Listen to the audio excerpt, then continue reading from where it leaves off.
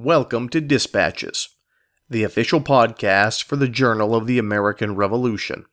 The Journal of the American Revolution publishes weekly online at www.allthingsliberty.com. For the latest in research, reviews, and commentaries, America's most important history is available free of charge at the Journal of the American Revolution. Now, as I said, the town was chosen because of its strategic position at the confluence of the Delaware and Lehigh rivers, which made for the movement of materials and supplies for such an expedition easier and more efficient. That's Journal of the American Revolution contributor Andrew Zellers-Frederick discussing the military occupation of Easton, Pennsylvania. And he's our guest today. I'm Brady Kreitzer, and this is Dispatches. This episode is brought to you by Iron and Paper, purveyor of authentic artifacts of the American Revolution. Visit them at ironandpaper.com. Hello, ladies and gentlemen, and welcome to Dispatches. I'm your host, Brady Kreitzer.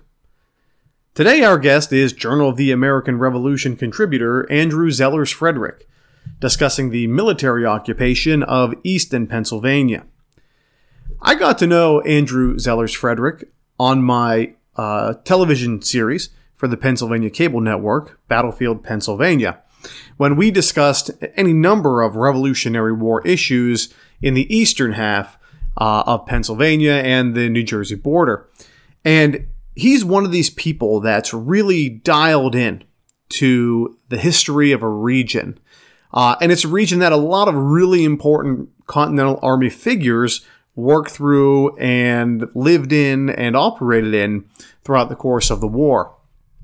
This is one of those great reminders that when you look at the big picture of the war, you get one image. But as you go to these regional places, Eastern Pennsylvania, Western Virginia, Northern Maryland, Western New York, as you zoom in geographically on a region, you do get, even though it's a much more narrow focus, ultimately a better understanding of the event.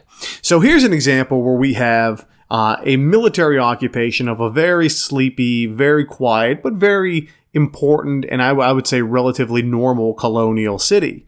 And you get to see not only how the military interacts in its own sphere, but you can draw on sources from local populations and see how they viewed not only the war, but the inconvenience of having an army in their face, in their streets, eating their food, shopping in their stores every single day. So sit back, relax, and enjoy our interview with Andrew Zellers-Frederick. Andrew Zellers-Frederick, thank you for joining us. It's my pleasure. Tell us about your background. Well, my interest in American history began when I probably was around 8, when my parents took me to historic sites such as Valley Forge, Washington's Crossing, Colonial Williamsburg, and Gettysburg. And I was just fascinated, and I couldn't get enough of it. I was an undergraduate history major at Temple University and received my graduate degree in history from LaSalle University, where I was the first student in the program to be published even before graduating. I naturally entered the public history field, and I began my professional career as a park ranger historian at 2 premier national parks, Independence National Historical Park in Philadelphia, where I conducted programs in such landmarks as Independence Hall, and also at Virginia's Yorktown Battlefield, which is part of Colonial National Historical Park. I have been the executive director of several historic sites, including Philadelphia's historic Rittenhouse Town, the National Historic Landmark, which is the 1690 site of America's first paper mill industrial community, the Masonic Library and Museum of Pennsylvania, the Historic Woodlands Trust, and the Northampton County Historical and Genealogical Society located in Easton.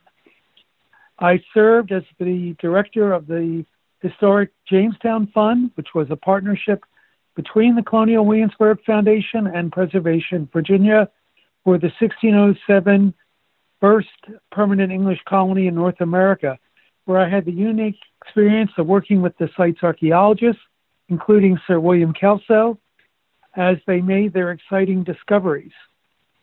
I had the privilege of raising funds and managing the project to save the iconic 17th century Jamestown Church Tower, the only remaining above-ground structure from the original colony. And recently, until its permanent closure in Washington's Crossing, I was the acting librarian for the David Library of the American Revolution. I now serve as the founder and president of the Lehigh Valley American Revolution Roundtable, which meets at Lafayette College. I have many published works, both nationally and internationally, primarily on the topic of the American Revolution, and I frequently give lectures and other related programs on this subject. What first drew your interest into this topic? Well, as I mentioned, I was the executive director of the Northampton County Historical and Genealogical Society, which is located in Easton. I also lived on the grounds that were General Sullivan's encampment in 1779.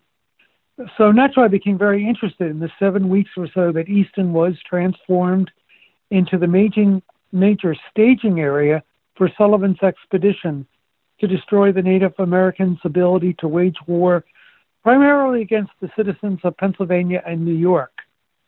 As I began to conduct research on what Easton was like during this period, I found little had been formally done, and so I began my research into many original primary sources, which included those at the former David Library. What was the state of the war in 1779? Okay. Well, by 1779, the war had entered a period of a somewhat stalemate for all the involved parties, at least for the first half of the year.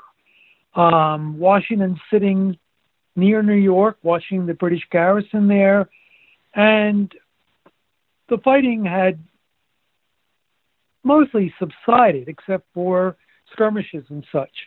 But I think we need to do a brief chronology and summary of what had happened up to now, so this all makes sense. The fighting that had initially occurred in Massachusetts in 1775 and 76 was really ended when the British were compelled to evacuate Boston. At this time, at the adoption and proclamation of the Declaration of Independence, the British amassed the largest military force ever seen in North America to completely defeat Washington's inferior forces around New York City. And they seized New York and all the area around it, which they held to the very end of the war in 1783. In addition, other expeditions captured Newport, Rhode Island, and they held out for several years. The successes for the Crown were followed by the occupation of New Jersey, which resulted in a bloody insurgency between all involved parties, including both regular and irregular forces. These royal victories were later countered when Washington achieved tremendous victories at Trenton on Christmas Day, followed by another triumph at Princeton to begin the new year. As a result, the British abandoned most of New Jersey. In 1777, an attempt was made to split New England from the rest of the states, which after initial military achievements resulted in the surrender of an entire British army under General Burgoyne near Saratoga, New York in October of that year. Almost simultaneously, another larger British force under General Sir William Howe captured America's capital and largest city of Philadelphia. And they did this because they believed by the 18th century military adage that when you took an opponent's seat of government, the war would be over. However, the British did not comprehend that America's national government was loosely organized under the Articles of Confederation. So when Philadelphia was captured, the Continental Congress simply packed up and relocated first to Lancaster and then to York. This is after the battles of and British victories at Brandywine, Paoli, Germantown, and Forts Mifflin and Mercer.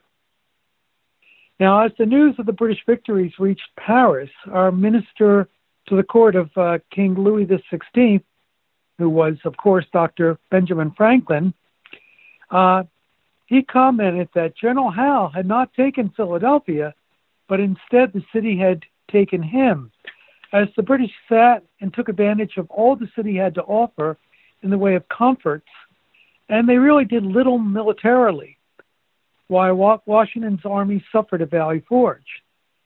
After 10 months of occupation and little to show for it, and with now a French alliance concluded with America, the British packed up in 1778 and marched back to New York with the Battle of Monmouth fought along the way, demonstrating the resilience of Washington's forces. Now, during 1778, the fighting by Britain's military allies, the Native Americans, dramatically escalated. Although some of the tribes had elected to support the Patriot cause or to remain neutral, the majority decided to side with the British because they had watched their lands occupied by American settlers acre by acre. The British promised to restore these lands, which could only be accomplished if they were the ultimate victor. The Indians had turned out en masse for General Burgoyne's 1777 campaign, but their actions caused more harm than good for the royal cause, as they had attacked settlers indiscriminately, whether they were patriot or loyal to the crown. One ominous event that happened became an American propaganda coup, with the violent murder of a young woman named Jane McCrae, who was the fiancée of a loyalist soldier. The ultimate result was that many who had initially supported the king now doubted the British were able to protect them and keep their Indian allies under control. Throughout 1778, there were brutal Indian loyalist raids along the New York and Pennsylvania frontier, especially in places such as the Wyoming Valley, New York's Cherry Valley, and the ultimate was something called the Big Runaway in central Pennsylvania, along the Susquehanna River Valley, where countless settlers abandoned their villages, towns, and homesteads out of fear of Indian attacks. These settlers sent impassioned pleas to the Continental Congress and subsequently the Continental Army and state militias for protection. At this point, the British, too, were eyeing the South as it was believed they would find overwhelming loyalist support for the crown. What role had Indians played up to that point? Well, as I said, they were looking at their own predicament. As settlers were crossing the Appalachians and moving into Kentucky, or what will become Kentucky and Tennessee, and moving farther west, the Indians saw their land or hunting grounds diminishing. And they saw they had a better chance with the British of recovering these lands than they ever would with the Americans. So the majority of them chose the side of the British. Plus, the British were able to reward and equip them, which is something the American forces were not able to do. Now, some of the tribes did stay with America, provided services, or they even remained neutral, which was a good thing. But overwhelmingly, they went for the British forces. And the British encouraged them to raid up and down the 13 colonies, but predominantly in New York, along their frontier, Pennsylvania's frontier, and there were Indian actions in Georgia and the Carolinas as well. What would you say was the primary concern of Congress regarding Britain's Indian allies, and what plan did they develop? Well, all these pleas are coming in from the frontier, that they needed help, that they needed troops, either militia or they needed the Continentals or both, and in force. So a decision was made on June the 10th, 1778, by Congress's Board of War, which ultimately concluded that a major Indian war was in the near future. They had to take action. It was decided that a defensive war would prove insufficient to stem the tide of the numerous devastating Indian and Loyalist raids. And the approximately 3,000 troops that they allocated for the offensive did not immediately materialize, because as we know, in 1778, there are other things going on to divert the Continental Army's attention. But gradually it was determined by the Congress that this 3,000 troops that they thought would be enough, it was determined that they would have to assign many, many more if they were to be successful and to curb the Indians, if not destroy them. Who was John Sullivan, and what was his role in this plan? Well, John Sullivan is from New Hampshire, and he was an ardent patriot right from the beginning. But his background was he was a lawyer. As most of the Continental officers, it was trial and error to learn how to command large amounts of men and to form an army. Now, Washington decided that it was to be a multi-pronged attack on the Native Americans. And he wrote to John Jay, who later became the first, or one of the first Chief Justices of the Supreme Court, that he believed that whoever got the command has a flattering prospect of acquiring more credit than can be expected by any other this year. That's a direct quote. Nevertheless, Washington's choice was not a given one due to the partisan and self-centered seniority-based selection process of the Continental Army. So politics played a big role back then, as of course it does now. The approved guiding military order was General Charles Lee, Major General Charles Lee, and he was suffering suspension for his actions at Monmouth. Next in line was Philip Schuyler. He was a New York preferred guy, but he was incapacitated by ill health, even if he could be swayed to retract his commission resignation, which he had done because of his health. Next was Israel Putnam, who was evaluated as being inept. There was some people who thought that he was maybe going senile. The next acceptable candidate was General Horatio Gates, the victor of Saratoga. However, Washington's invitation to lead was more as an inducement for him to decline than for an encouragement for him to acquiesce. To Washington's relief, Gates replied, quote, "The man who undertakes the Indian service should enjoy youth and strength, requisites I do not possess," unquote. He further replied that, quote, "that your excellency should offer me the command to which I am totally unequal," unquote. Next in line was this New Hampshire Major General John Sullivan, who, as I said, was an ardent patriot from the beginning. He had loyally served Washington without complaint right from the very beginning of the war, and was his obvious leadership selection. Sullivan was an officer who pursued and attained admiration from his troops for his military exploits.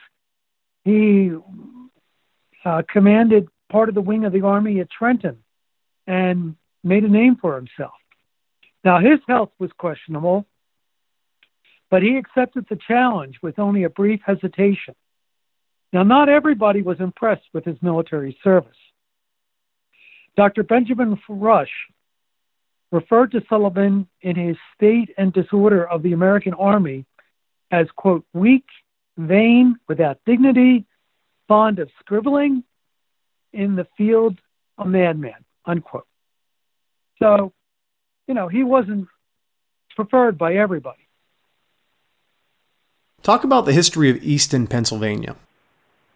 Okay, well, let's go back to when, I guess, Easton was formed and all. Now, it was a relatively new community. It only became a town in 1752, and it was established as the county seat for the frontier. Now, at that point, Northampton County, brand new county, comprised almost all of northwest Pennsylvania. So today, it would be Northampton County, as well as Wayne, Pike, Monroe, Carbon, Lehigh, and parts of Schuylkill County. So, as I said, almost all northwest Pennsylvania. It had a small population, only of about 400 people or so, but Washington selected it for a lot of reasons. To him, it was the perfect staging area for this incursion into the enemy territory due to its relatively close proximity to both the Native Americans and to his own main encampment at Middlebrook, New Jersey. Now, we probably should look at what Washington really wanted to be done from Easton. First, he sends orders to Sullivan after he's selected. Quote, having appointed you to take command of the expedition, which is to be carried on to the westward against the Indians of the Six Nations, you will be pleased forthwith to repair to Easton in order to supervise and forward the preparations for that purpose. The orders continued that while he was at Easton, and it was all thought it was only going to be a couple of weeks, he should take every necessary order to make arrangements with the quartermaster and commissary general relative to the supply of stores and provisions, which ought to be hastened to the places of their destination, which all possible dispatch at Easton. So Sullivan gets to Easton on the 7th of May. Like I said, it's a small town, not a lot of buildings, and this army of several thousand is now crowding into the town. So every possible space is being used for barracks, for his officers. They have a new courthouse, which becomes barracks. There are warehouses all along the river, the Lehigh River, that comes into confluence with the Delaware. So they're used. And plus they sent up tents and everything else and used every inn that they could get their hands on. So Easton was very crowded. It has dramatic changes on the town for the 7 weeks they're there. Now, the composition of Sullivan's command in Easton is 2 brigades, one of General William Maxwell and the other belonging to General Enoch Poor. Now, as I said, the town was chosen because of its strategic position at the confluence of the Delaware and Lehigh rivers, which made for the movement of materials and supplies for such an expedition easier and more efficient. Colonial roads are terrible. It was easier to move things on waterways and certainly to bring things up the Delaware.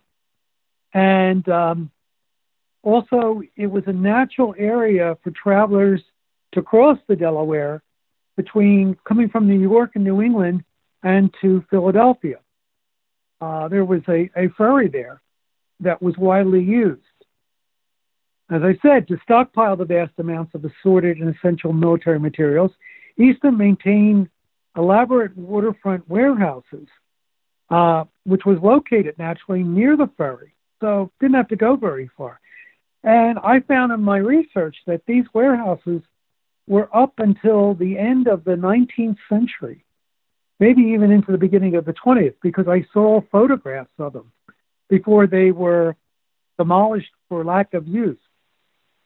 Now, there were descriptions of Easton, and this took a lot of digging, because even though the Army's there for 7 weeks, a lot of times I would see entries in journals that nothing happened here today, and that was repeated. But I did locate some primary descriptions.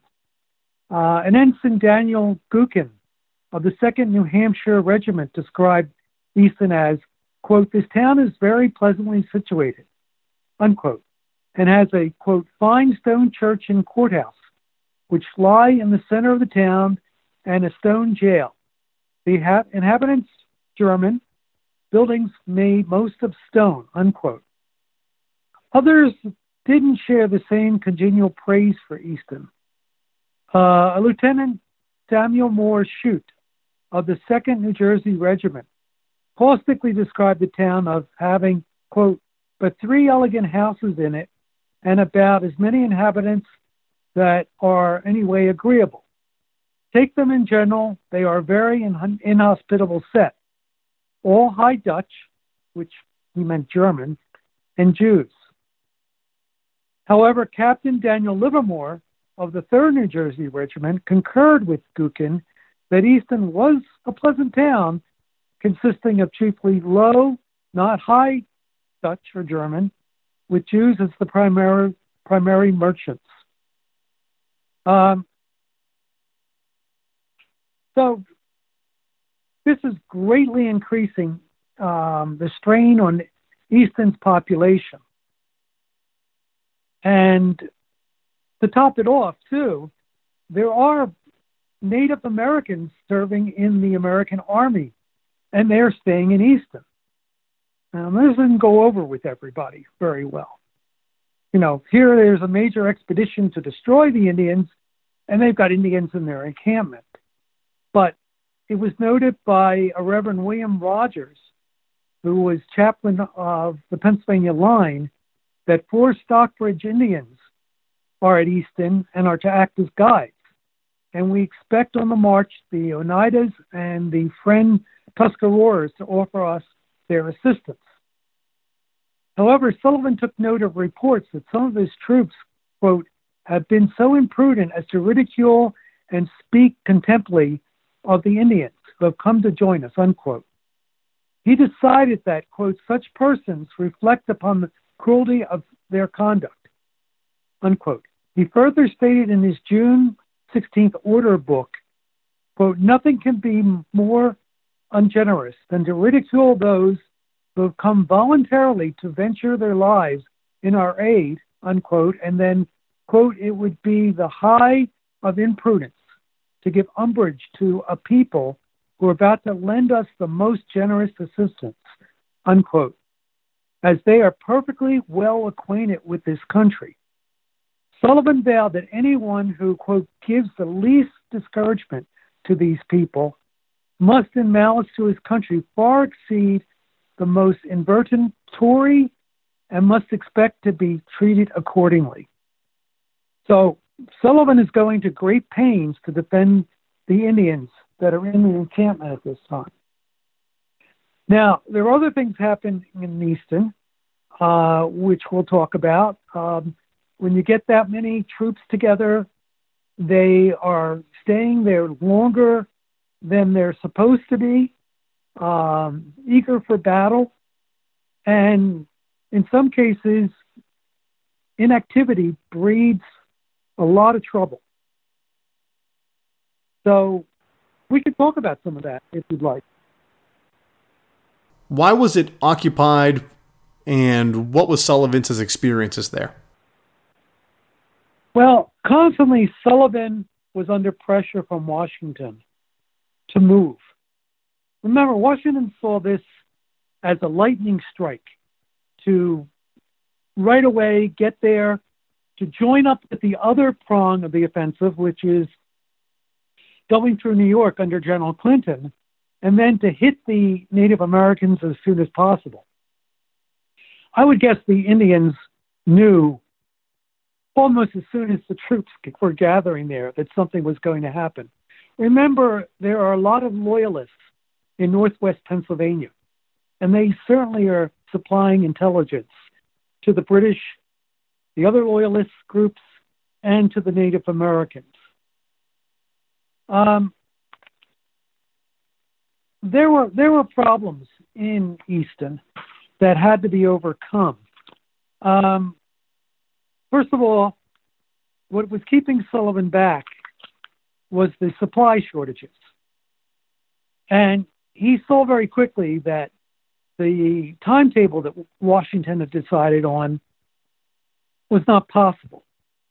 And he is getting increasingly letters from Washington that you better get moving. Because also there's a military operation season. You want to get going in the spring as soon as possible. I'll give you an example in history. Remember what happened to the Nazis in Russia? They started too late and got caught by the winter. Well, if you're starting in mid-June, fall's not that far behind. And Sullivan is giving excuses to Washington.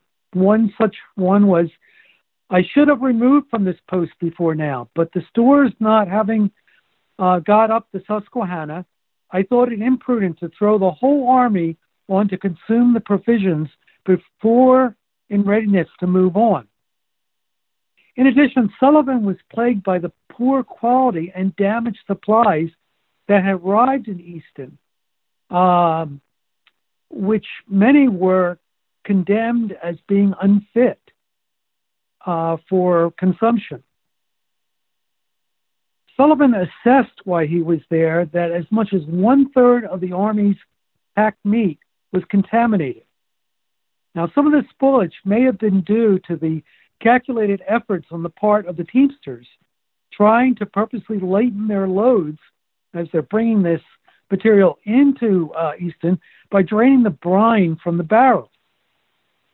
Inspectors placed the majority of the responsibility on the contracted southeastern Pennsylvania coopers using green wood for the kegs, the barrels, because Washington had kept his supply officers uninformed because he's trying to keep this all secret until February, when then he begins to issue the appropriate orders. The winter months are also not advantageous to drying wood for barrels. Wood cut in the spring held significant amounts of sap, and the following warming temperatures dried the containers and caused their seals to leak. Now, it's interesting to note the New York wing of the campaign had very little problems in these regards. Their stores were set aside during the previous fall because they thought there was going to be the expedition around then. So they're preparing everything then, and they dried the wood properly for a campaign that they thought was going to be against Canada. Subsequently, there were no significant complaints of molded bread and a substantial lack of liquor required for the Army in Clinton's part of the campaign. But others in the Continental Command took note of Sullivan's excuses for his delay in Easton. One such was Alexander Hamilton, who's on Washington's staff, and he wrote to Major General Nathaniel Greene that General Sullivan appears to be very anxious to have his supplies of every kind forwarded to him, that he may begin his career. He is the usual pother, but dispatch is certainly very desirable.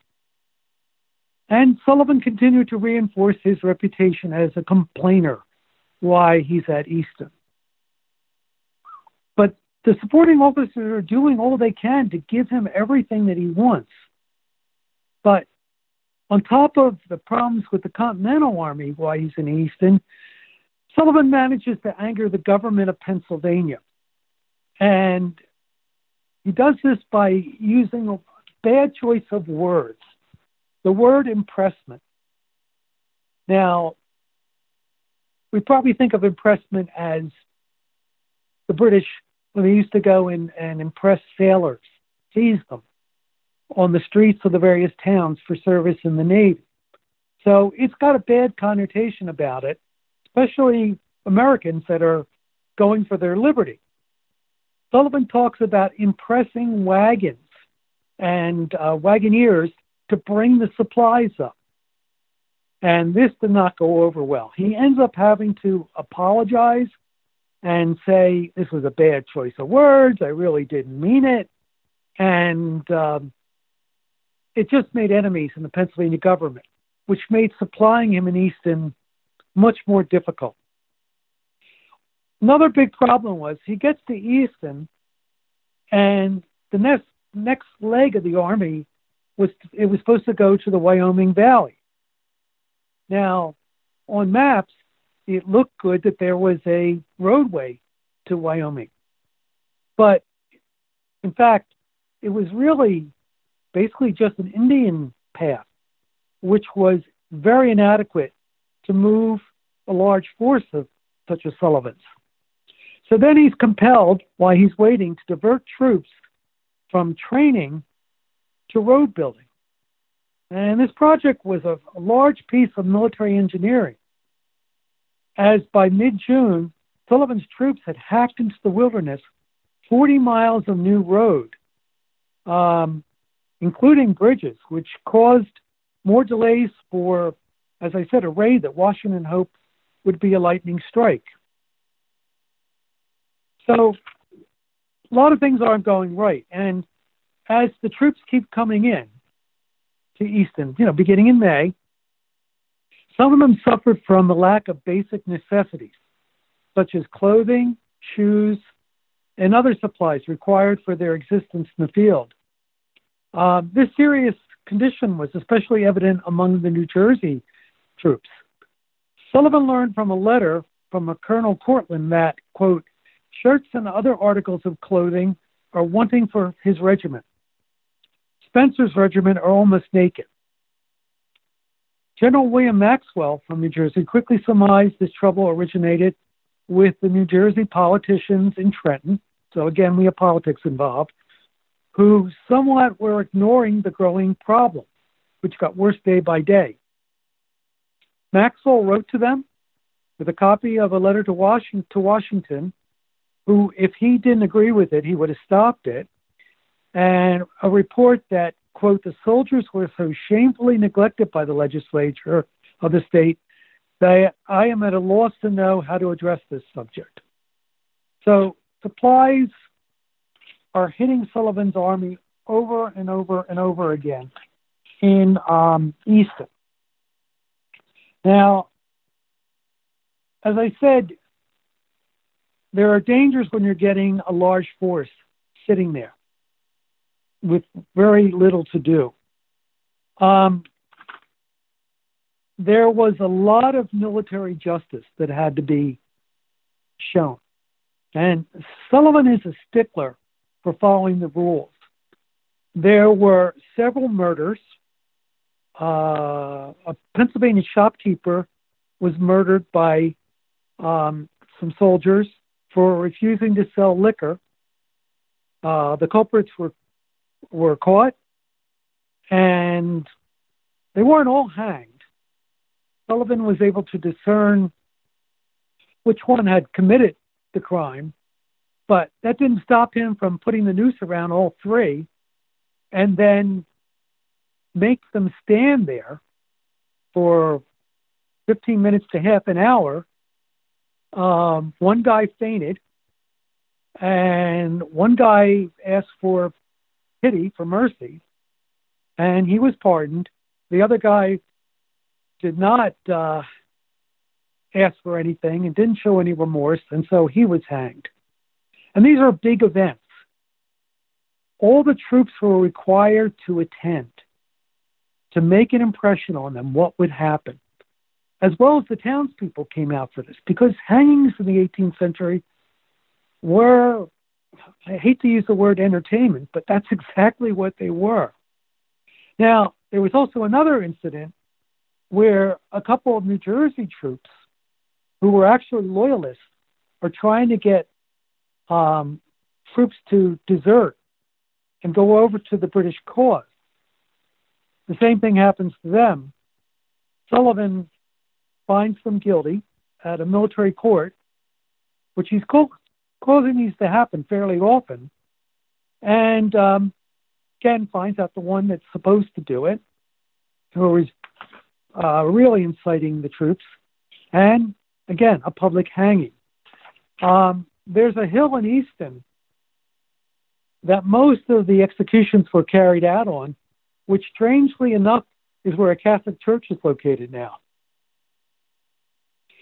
Another worry in Easton, it's something we're going through now, epidemics. Even under the best conditions, 18th century armies were not known for maintaining ideal health conditions. By June the 9th, Sullivan was aware that his troops were exhibiting signs of fevers. His regimental physicians and surgeons attributed these illnesses to, and this is an interesting one, to, quote, too frequently going into the water of the Delaware and Lehigh rivers and remaining too long in that situation. And that's probably due to the fact that the sanitary conditions are not being followed, and human waste and other things are being dumped into the rivers, and these guys are swimming in it. So Sullivan gives an order that the troops are not to go in every day. He gives an exception of Tuesdays, Thursdays, and Saturdays before sunrise for some reason, that his commanding officers will police this and watch over the men. And the commanding general, Sullivan, expects these orders to be carried out because he needs every man that he's got. Now, besides, attesting to the men's physical well-being, Sullivan is very interested in their spiritual well-being. Remember, he's from New England, very devoted to his faith, and that is seen throughout the war through most of the New England regiments. So the general took his religion very seriously and actively urged his army chaplains to fervently preach the word of God to the men and ultimately inspire a moral environment for them.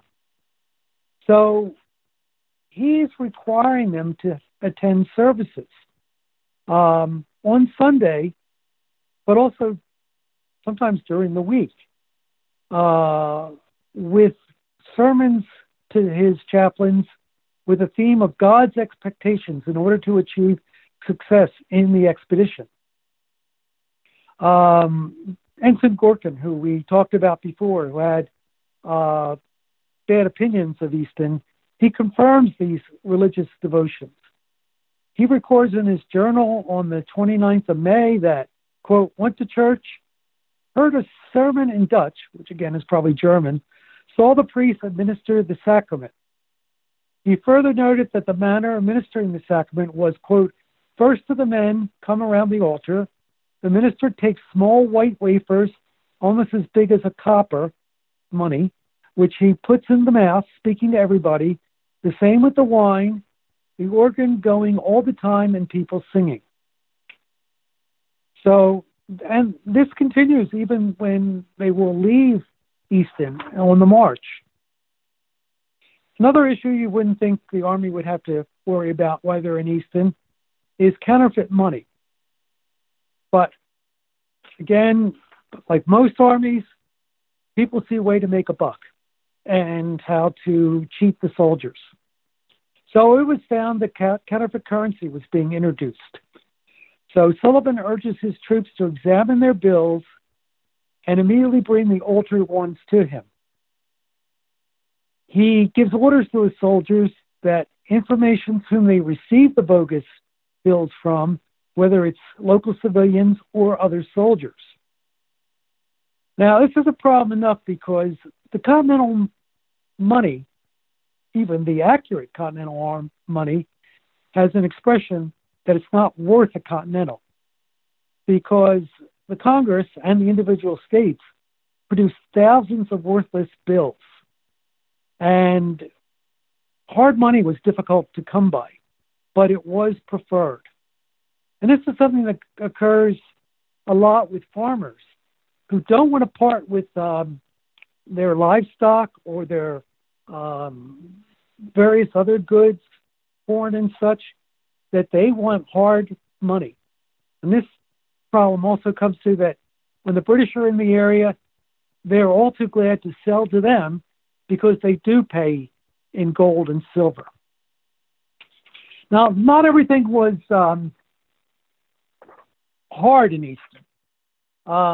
Sullivan liked parades, military parades, and he would bring the men out. He would have salutes.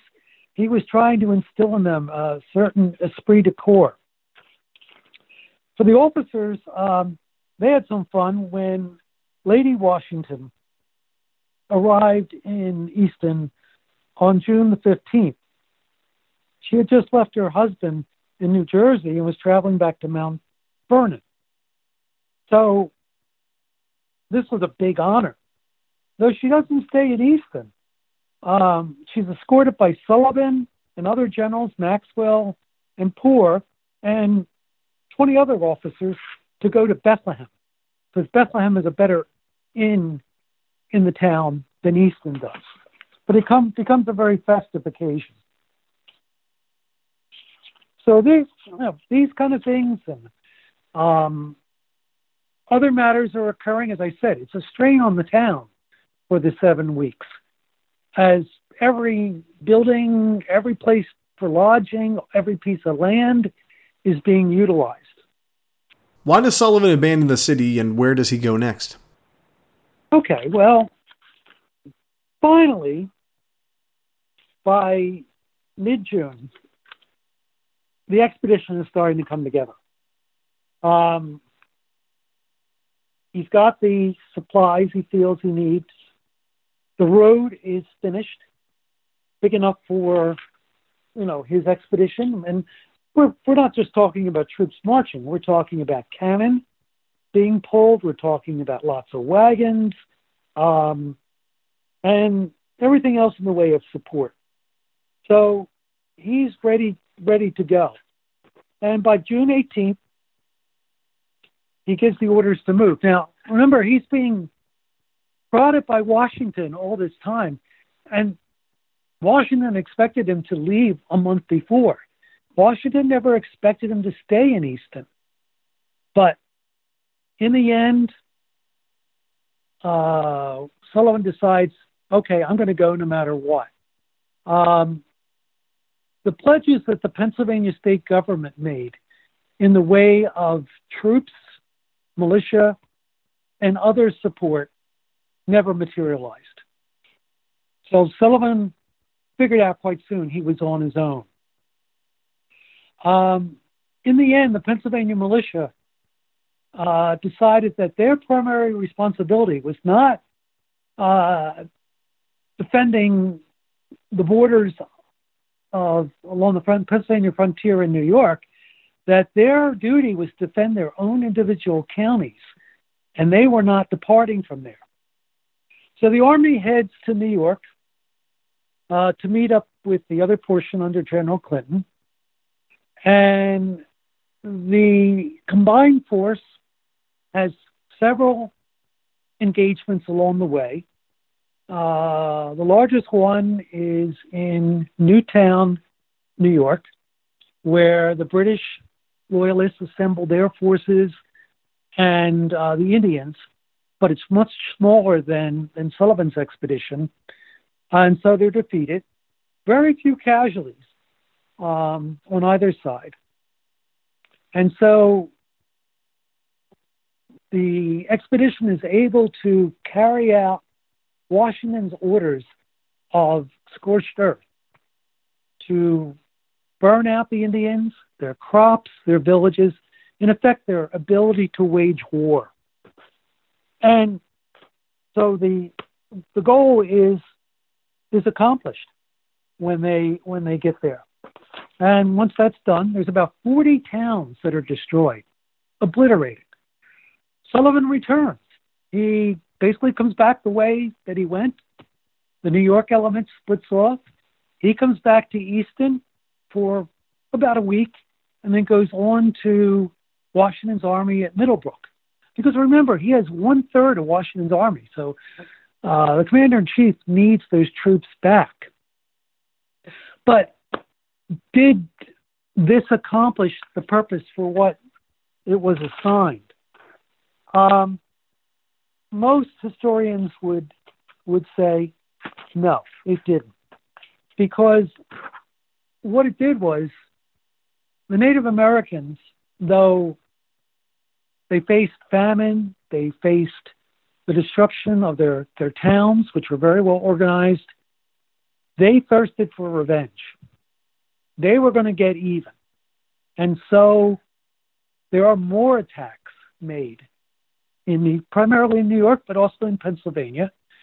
And they are still supplied by the British. One of the goals that Washington had hoped that Sullivan would accomplish was to go on to Fort Detroit, which was a major supply base for the British for giving the weapons and everything else to the Indians. But Sullivan never even got close because he ran out of time. So I said, he left late in June. And by the time you hit fall, it's already getting cold. What does this story reveal to us about the Revolutionary era? Well, I think one thing, on both sides, British and American, it shows that despite a tremendous amount of planning, of orders being given, of optimism, it didn't take much to delay or even completely ruin strategies or expeditions. These military schemes look great on paper, on maps. But again, both sides forgot to take into considerations the topography of America, the mountain ranges, the forests, the lack of roads and things, and then the great distances. And this occurred throughout the war. Also, this tells us that the British Parliament had grown tired of this war that never seemed to end. No matter what they did to try and stop the Americans, it just seemed to go on and on and on. They would defeat one American army, another one would pop up, especially when they moved their operations to the south. And the war was costing the British government millions of pounds. And by 1779, the war was evolving into a world war. Because now we have France, Spain, and the Netherlands fighting the British. So they're stretched very thin. And the Caribbean islands, the Sugar Islands, are worth more to the British economy than all of America. And also India, they're fighting there. So the British soon begin to see that all this effort is not panning out in America. And by 1781, the feelers are being put out for peace. The negotiations are starting in Paris, and they'll go on for 2 more years. Now, that's not to say these Indian raids are not continuing. They said they go up into almost up until the very end of the war. But once the 1783 Treaty of Paris is signed, the British begin to fold their forces, and by December of 83, their last outpost in North America, besides Canada, is evacuated, and the war's over. Andrew Zellers-Frederick, thank you for joining us.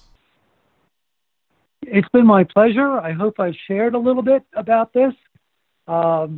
I know the folks in Easton are proud of the role that they played in the Revolution. I probably should have mentioned, too, that besides Sullivan's expedition, Easton also had a prisoner of war camp. It had hospitals. The Moravians had established a lot of hospitals in the Lehigh Valley after like battles of Germantown and Brandywine and such. So the town was being used for that. And all through the war, it was a major passage. I said that ferry was invaluable. So you had everybody that you could name in the Revolution passing through Easton at one time or another. So as I said, I know the folks in Easton are quite proud of their heritage. So it's been my privilege to relay some of that to everyone. The music played in this episode included works by Kevin MacLeod and the Sturbridge Colonial Militia. Any unauthorized reproduction or use of this podcast, without the express written permission of the Journal of the American Revolution, is strictly prohibited. For everyone here at Dispatches, I'm Brady Kreitzer saying, so long.